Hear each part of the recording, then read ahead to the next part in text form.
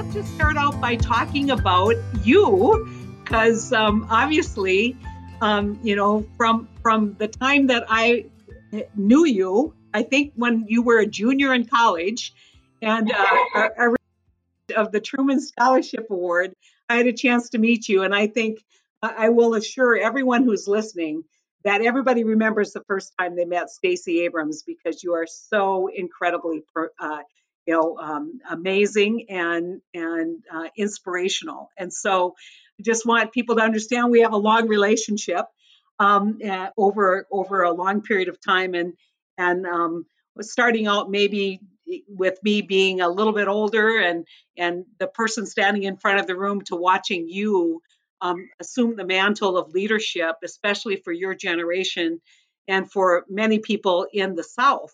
And so the South is a place where people forget is rural. People forget that it's very diverse and that it is changing. So if you could talk a little bit about Georgia and the work that you're doing there and what trends you see in the state of Georgia that might inform what's going to happen politically across the South.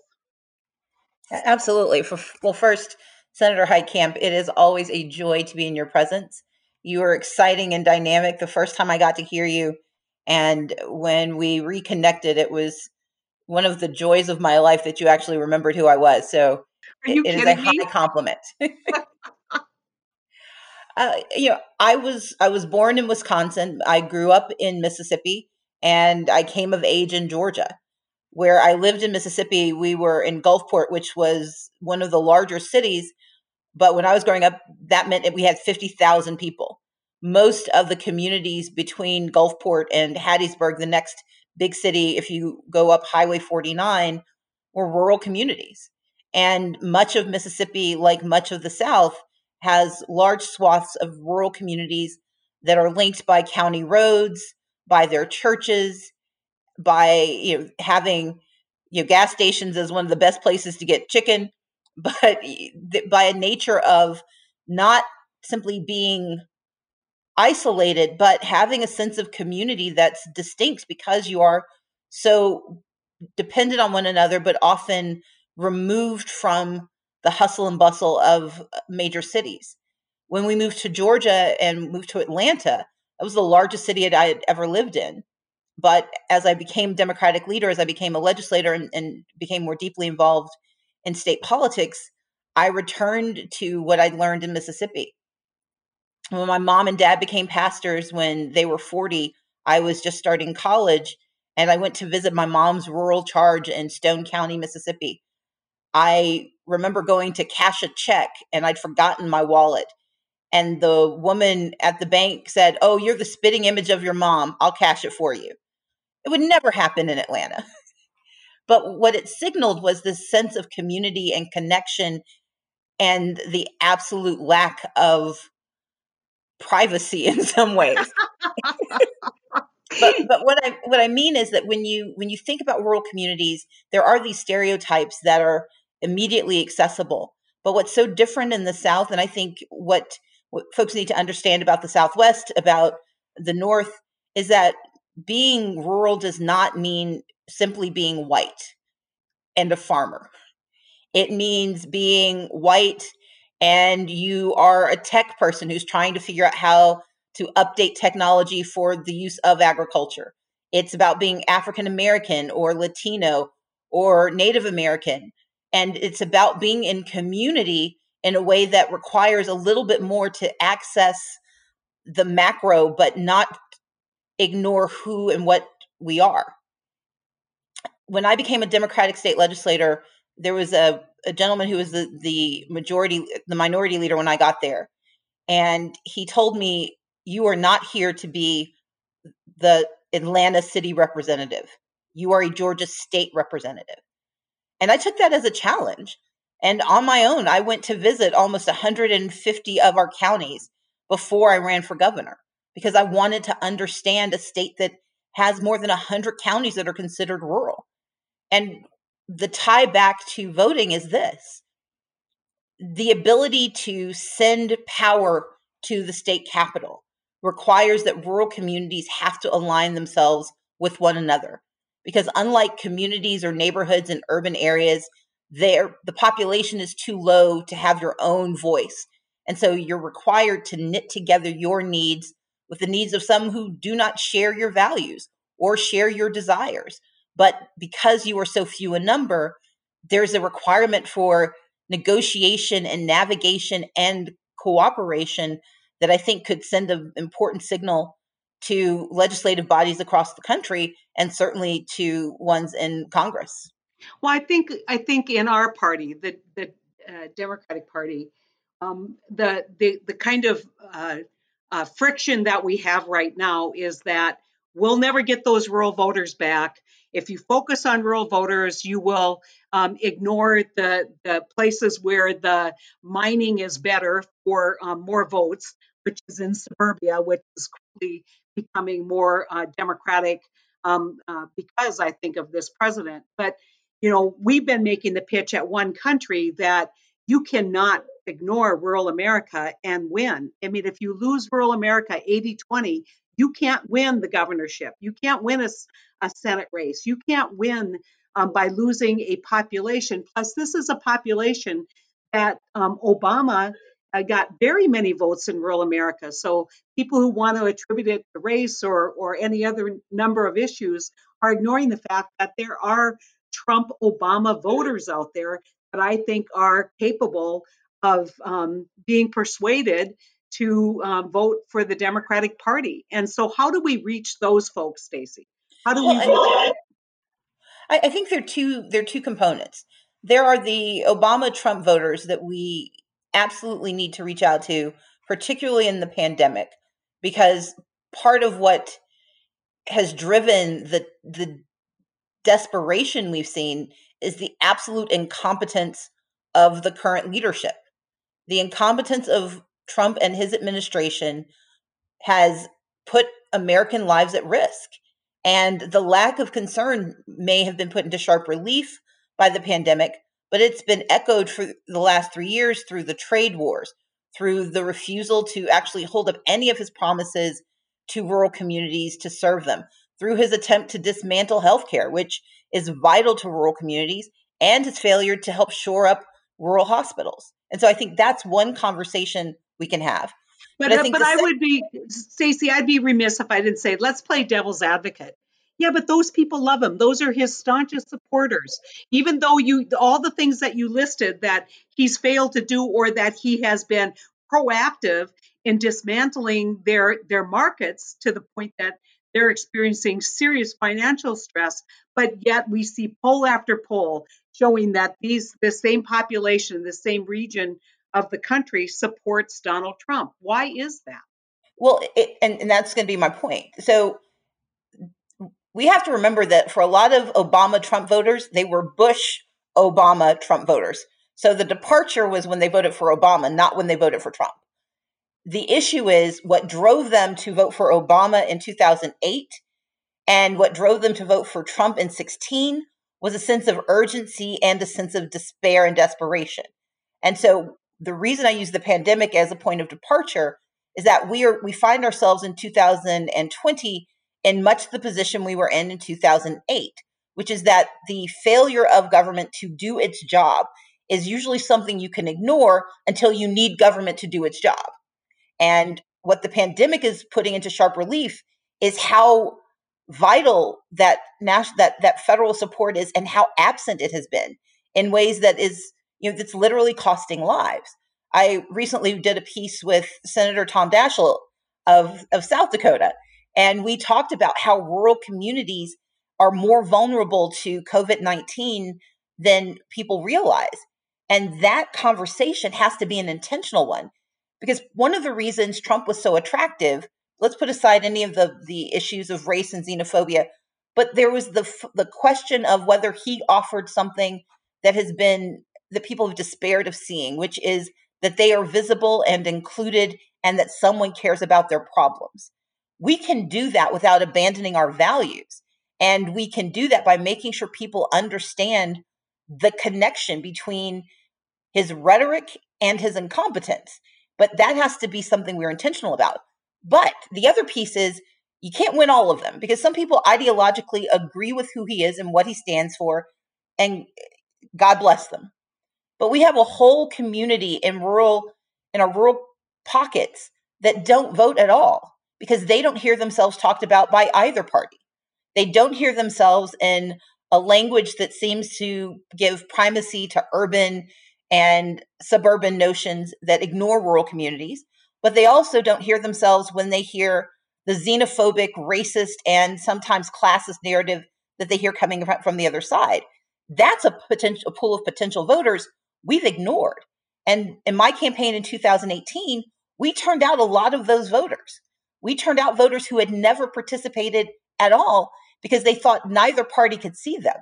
And what I find so exciting about the work you're doing, Senator, is that that's a population that wants to be seen and wants to be heard, and more than likely will stand with us, but only if we reach out to them. Yeah, and I think the other key component and something you're so good at is providing hope. Yes, let's talk about the despair and let's talk about the challenges, but let's talk about why we're hopeful and why we believe that rural America can level the playing field in terms of poverty. We know that there's higher rates of poverty. There's higher rates of chronic disease. Rural America is aging, all of these things. And to provide hope that, you know what, you can live in a town of 10,000 people and be assured that you'll be able to go to the grocery store, get health care, and that your children will get the best quality education that technology and good teaching can provide. But it's not going to happen by accident. And so how do we develop this sense of hopefulness, and not just we're waiting it out until the last person leaves and shuts off the lights in rural America? Exactly. So the three organizations I created in the wake of my election. One is called Fair Count, because that's the beginning of that conversation. The census tells us who we are in America, and one of the hardest to count populations are rural communities. Because of COVID-19, there are 6.2 million people who have not yet received their census packets because they can only be delivered by hand. But the millions of dollars that go along with being in rural communities are often completely squandered because these communities don't get counted. Then you layer on top of that, and going back to your very first point, rural America is diverse. It is comprised of communities of color, of immigrants, of a range of populations that are also hard to count. And so you take hard to count rural, layer on that hard to count people of color and hard to count immigrants, and you end up with communities that never get the resources they deserve. One of the reasons the pandemic is hitting rural America so hard, you know what it's done to the Navajo Nation in New Mexico. We heard stories about what's happening in other Native American communities, is that they weren't adequately counted in the last census. And the same thing holds true for a lot of communities, regardless of race. They don't have adequate hospitals and they don't have the hospital beds for treatment because they weren't counted in the last census. And all of the dollars that could have gone to not only building those hospitals or filling those beds, but also putting those grocery stores in place, those dollars never came because no one knew they were there. And so my first very strong push is to make certain every hard to count person gets counted in the census. This is going to decide the allocation of $1.5 trillion every year for the next decade. It's like saying to every person who doesn't get counted, you're entitled to a stimulus check, but we're not going to give it to you for 10 years. Every year we're going to skip over you. The second is voting. So the census gives us two things. It gives us the resources we need for our communities, and it sets the political lines for picking our leaders. And in rural communities, that matters the most because the way those lines are drawn, because communities are rural, they've got to pack a lot of folks into these lines. And so they're going to reach out and grab a lot of different communities that may have competing needs. We need a census that tells us where the needs are so that folks can align themselves and work together to better their communities. The second part is voting. And you mentioned this at the very top. The right to vote is sacred, and we know that rural communities get hit hardest sometimes by voter suppression. When you shut down a polling place in an urban city, that's a problem. If you shut it down in a rural place, that's an impossibility.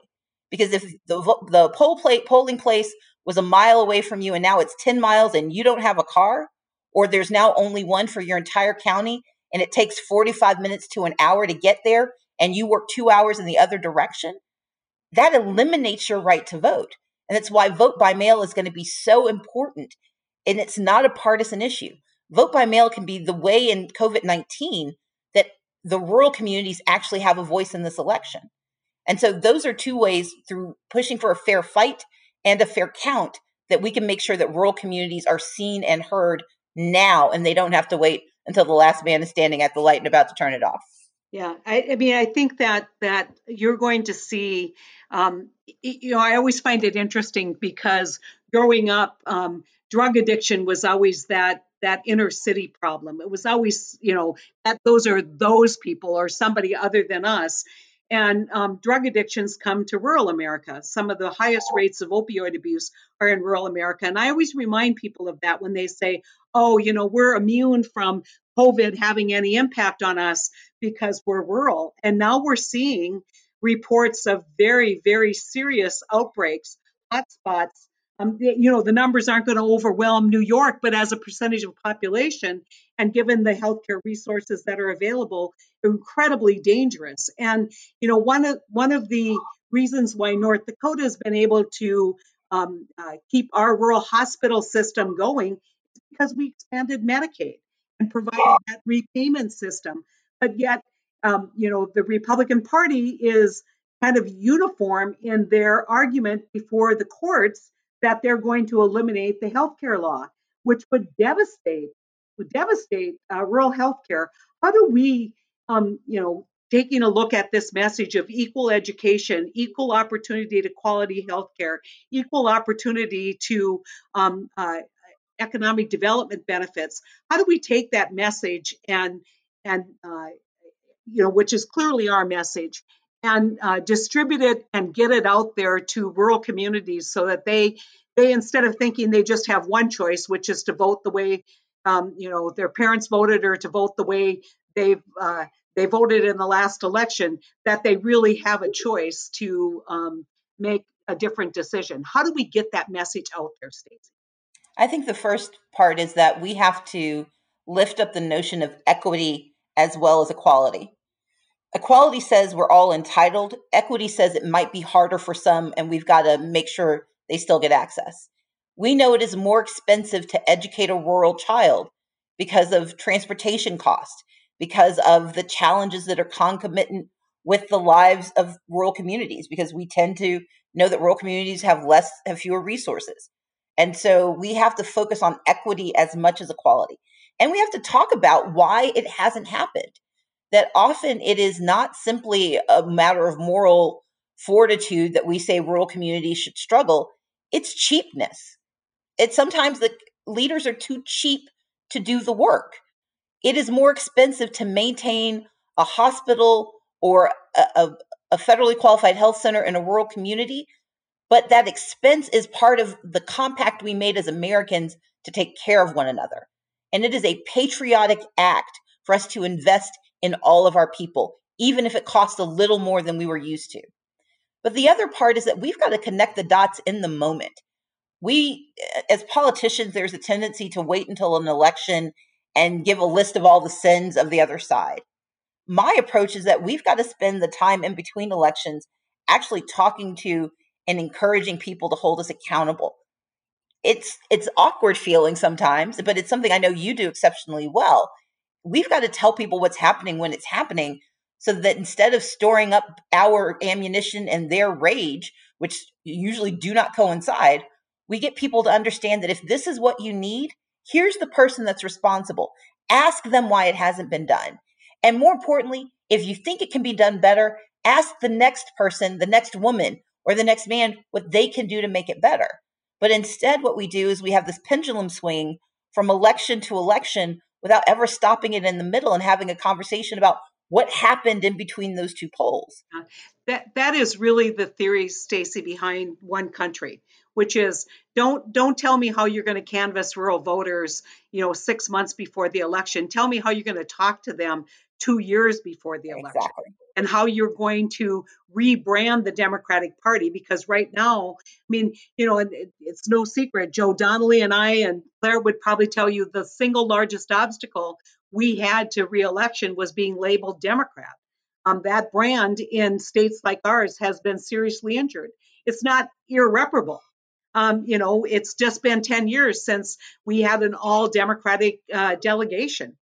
And so how do we reintroduce ourselves, and how do we get out there and make sure that we've got the right policies, and yes, challenge the other side. One of the things that I've never believed in is taking voting blocks and saying, okay, you're all going to vote one way all the time, because I think once that happens, those people get taken advantage of. Well, we don't need to talk to those people. They're reliable Democrat voters or reliable Republican voters. And a lot of times the agenda gets left behind. And I think these high intensity voting blocks feel that. And so for rural America, I just remind them, if you aren't willing to hold people politically accountable at the ballot box, then you lose your political power. So what are you going to do to hold people politically accountable? I think it's absolutely right. I think there are two pieces. One is, I don't think we have to rebrand, but I do think we have to expand our brand, because one of the challenges with rebranding is that to rebrand to reach one group, you may leave another group behind. And one of the beauties of being a Democrat, it's one of our curses, but it is one of our strengths, is our ability to be protean and to expand to meet the needs of the moment and the needs of the people. Whereas the Republican brand tends to be fairly static, fairly exclusive, and it does not see everyone. And so I think what you're doing is exactly right. It's what I had to do here in Georgia. I couldn't force the Democratic Party writ large to rebrand, but I stood as an example of how the brand could be expanded to meet the needs of the South. And I campaigned everywhere, which is your second point. We did not treat a single consistent constituency as a known and a given. I didn't presume anybody was going to vote for me. We assumed everyone had to be persuaded. And going back to your earlier point, some people you're persuading them to change their ideology, to go from what they think a Republican is and what they think a Democrat is, and get them to shift. But the other part of persuasion is convincing people who actually agree with you to do something about it. Yep. And we have to be a both and party in our campaigning, which is that we have to reach both of those groups and treat them with the same consistency, the same integrity, and the same investment. That investment has to be commensurate to the number of votes. So you're not going to spend as much in North Dakota or in rural Georgia as you might in New York City or Atlanta, but you should spend a lot, because those voters are just as valuable. And if you can aggregate those votes, you can win. And we know it works because we saw it work, as you said, in 2008 and 2012, it worked. We simply have to remember that we can expand who we are to meet the people and meet their needs. And we have to recognize that everyone is a persuasion target. Everyone has to be convinced each election that we're the right answer. Well, and I think we also have to be willing to have the conversation. One thing that I was really impressed with Kirsten Gillibrand, when she was running for president, I mean, she was out there actually having conversations with evangelicals about why she believes what she believes as a person of faith, on the issue of women's right to choose. And she didn't run away from that. She didn't discount those voters. She respected enough to sit down. Now, whether she got a vote, I don't know, but certainly opening that dialogue makes it possible to say, well, we may not agree on that, but how can we find commonality in raising healthy children, or making sure moms can make good choices or dads can make good choices for their kids? And so, I mean, I think we've got to acknowledge that there's no topic off limits. You aren't going to get people to agree, but if you don't meet people where they are, you will never have an opportunity to persuade. I always tell this story about coming in when I was a young politician, 28 years old, and this guy at a coffee table was giving me a hard time, and I say, you know what? I know I was never going to get his vote, but I didn't know if I was going to get the vote of all those other guys sitting around the coffee table.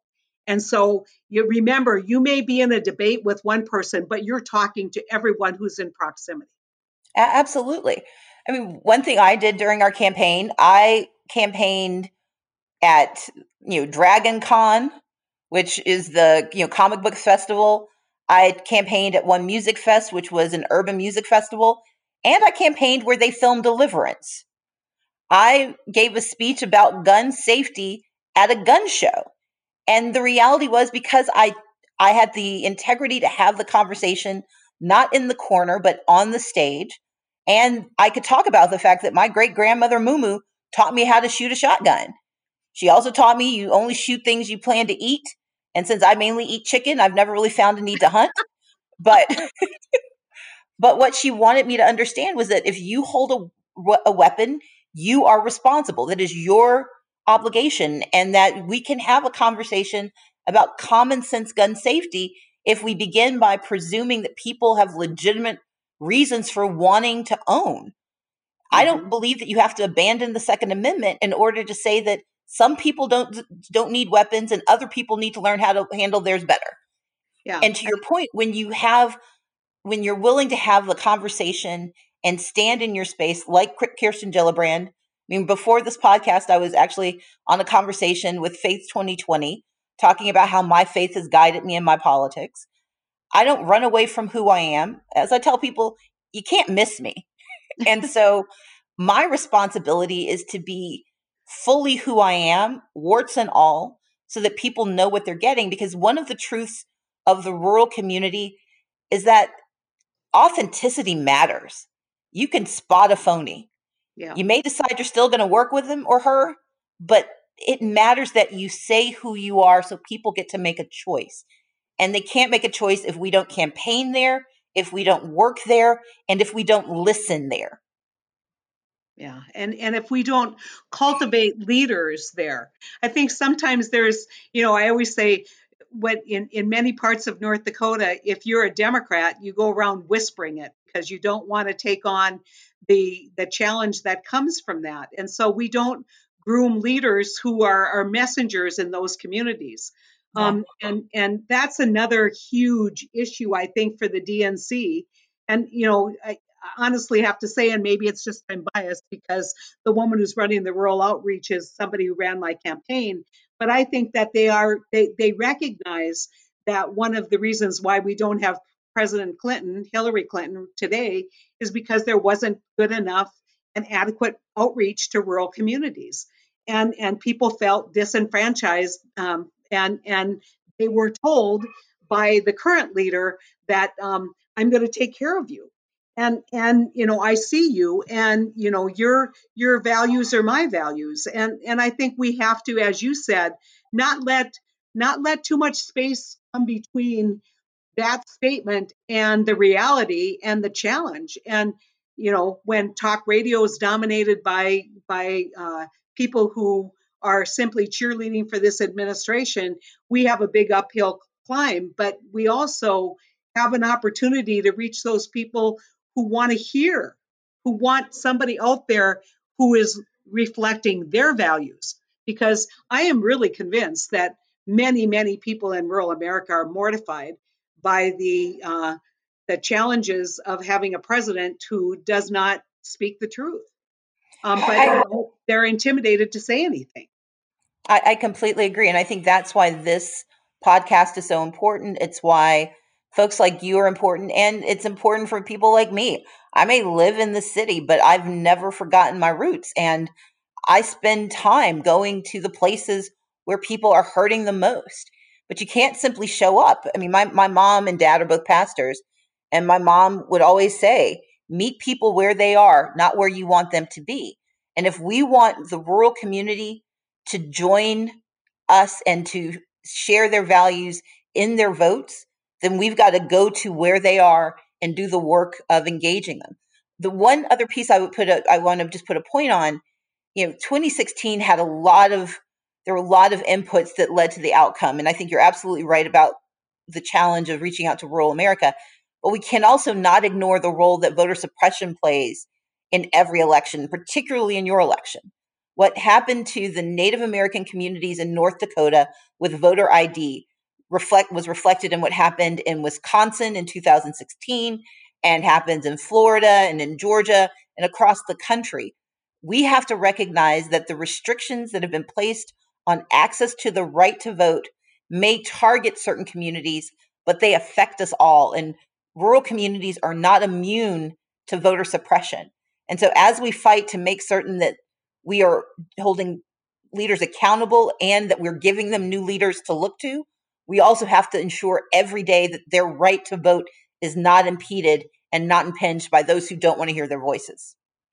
I think when we look back on 2020, there is going to be a level of enthusiasm in voting that will scare the hell out of people who want to suppress the vote, because people aren't going to take a back seat. They've seen what that looks like in terms of the reality of their lives, and they know that that ballot is critically important. And there is hopefully, you don't see a lot of ambiguity even in North Dakota on whether people should vote or not. We've always been high performing voters.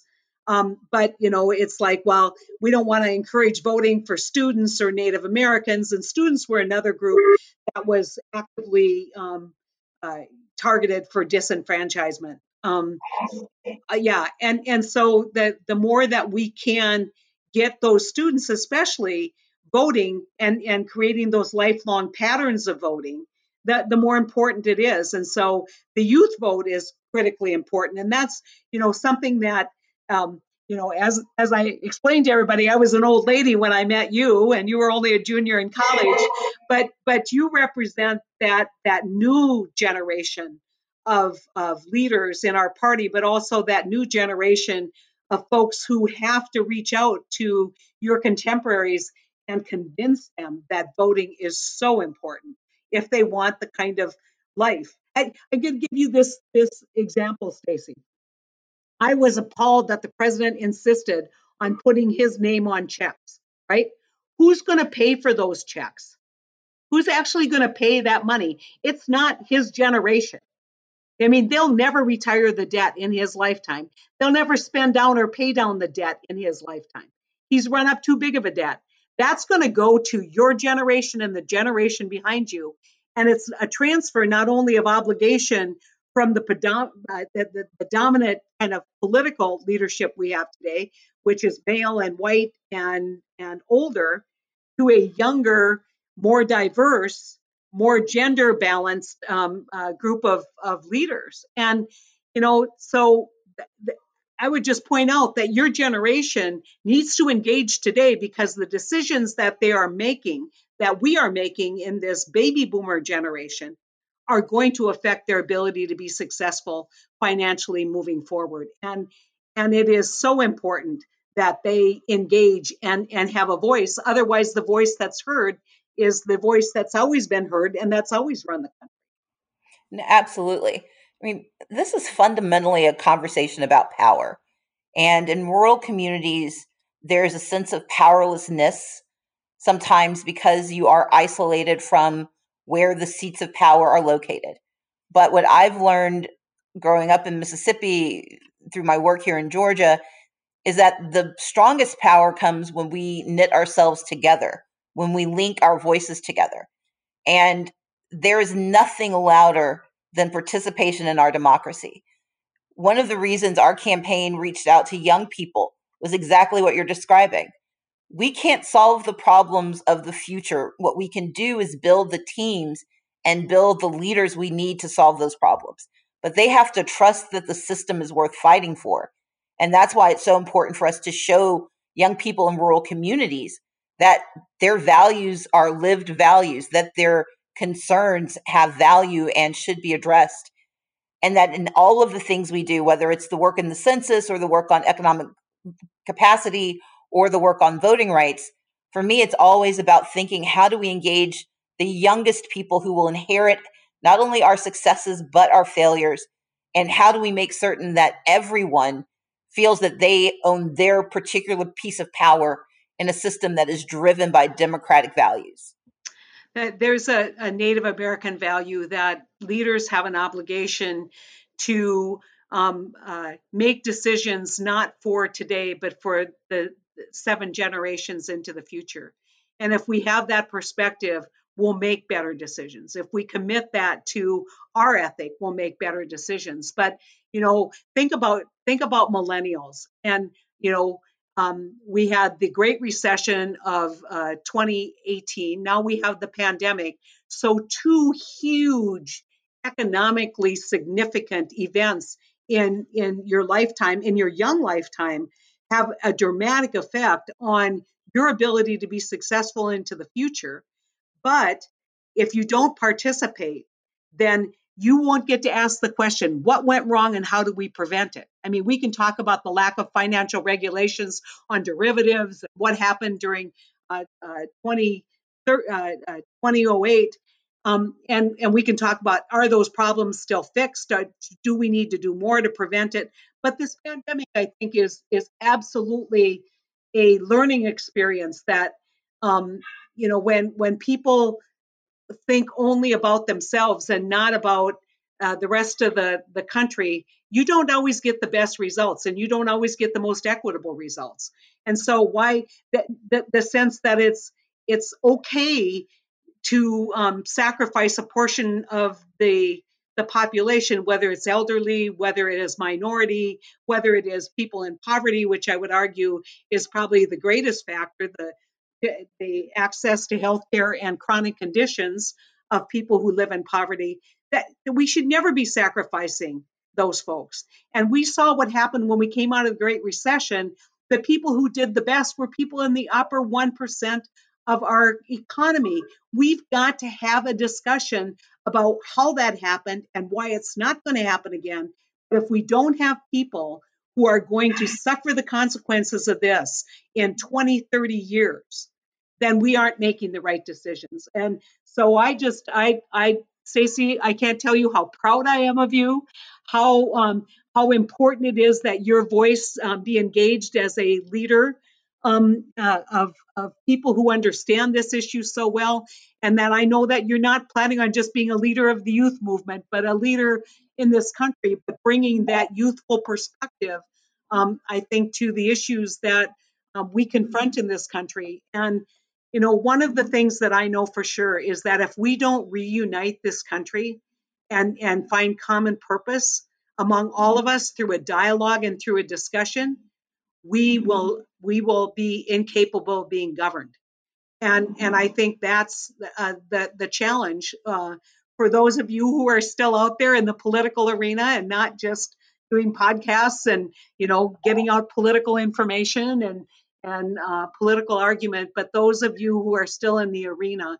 And I am so glad, Stacey, that you are still in the arena, still punching it out, and that you have the moxie to step up and say, I'm ready. I think that is a wonderful example to so many of the young people and particularly the young women, that you can in fact step up and make yourself available and do it in a way that it has an incredible amount of class, but also self-confidence. So proud of the work you're doing, and so proud of your voice being added, and really incredibly grateful that you're a Democrat. Well, Senator Heitkamp, it has always been my pleasure to be anywhere near you. And I'm going to take those very kind words and get them embroidered on a pillow so I can hold it close when people are saying much nastier things to me. Well, but it is an honor always. Yeah, don't be standing behind any doors right? Don't be hiding behind any doors, and don't be waiting for somebody else to toot your horn. And I think that there's a value in that, regardless of, Stacey, the outcome. And I think that it is, you step up and speak truth to power, and you be your best advocate, because you're advocating for something that's not, and I know this in your case, you're advocating not driven out of ego or driven out of anything other than a love of this country and a desire to see the changes that need to be made in this country to preserve our democracy and create a more equitable and just world. Thanks for listening. And if you're really interested and you want more information and want to actually see visually what we're talking about, join us on social media at onecountryproject.org.